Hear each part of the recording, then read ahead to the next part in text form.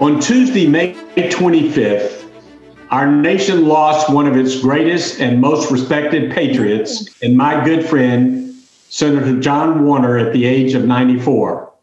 From the young age of 17, Senator Warner knew he wanted to serve his country, and he did that for the entire rest of his life. He was a veteran of both World War II as a sailor and the Korean War as a United States Marine. He led our nation's bicentennial, and he served as Secretary of the Navy. He then represented Virginia in the United States Senate for 30 years, becoming the second longest serving senator in Virginia's history. He served on the Senate Armed Services Committee for all of those years, eventually serving as both chairman and ranking minority member.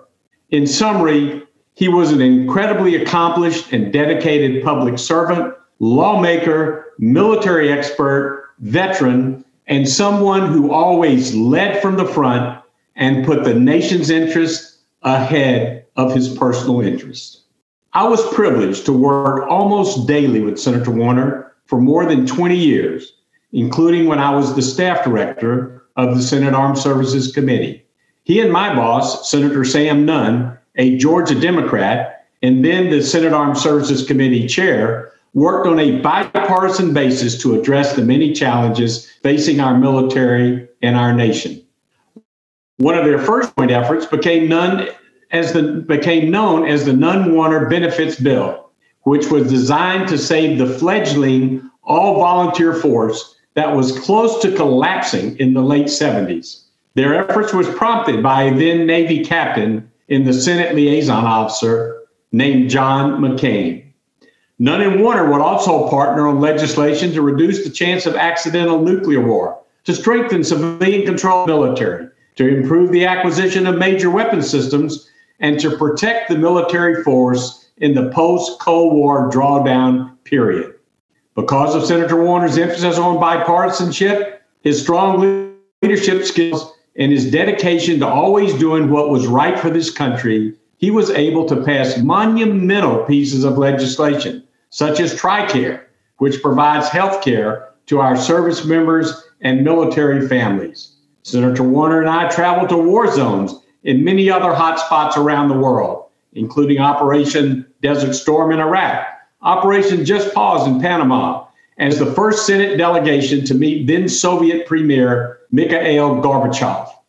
All who knew Senator Warner and had the privilege of working with him benefited greatly from his leadership and experience. I remember in 1991 when we visited the battleship USS Wisconsin on station in the first Gulf War.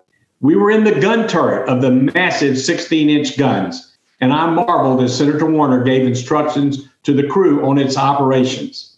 In the second Gulf War, in which my son Joe served as a Marine platoon commander, then Chairman Warner visited the troops in the field and specifically asked to see Joe, which brought him a lot of grief from the brass who wondered why the SAS chair wanted to see a lowly second lieutenant.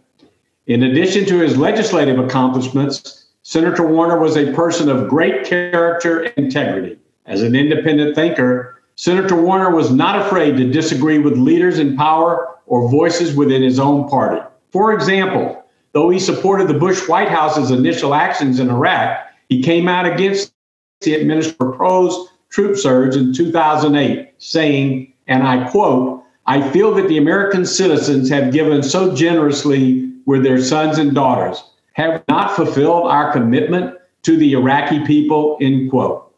And along with Senator John McCain, he co-sponsored legislation banning the torture of suspected terrorists. He was known for working across party lines, had strong relationships with Democrats like Senator Nunn and Senator Carl Levin, always putting principle above partisanship. I was fortunate to continue working with Senator Warner on a number of issues after he left the Senate. I was always amazed by his ability to recount even the most minute details of all the major decisions he made during his time in office.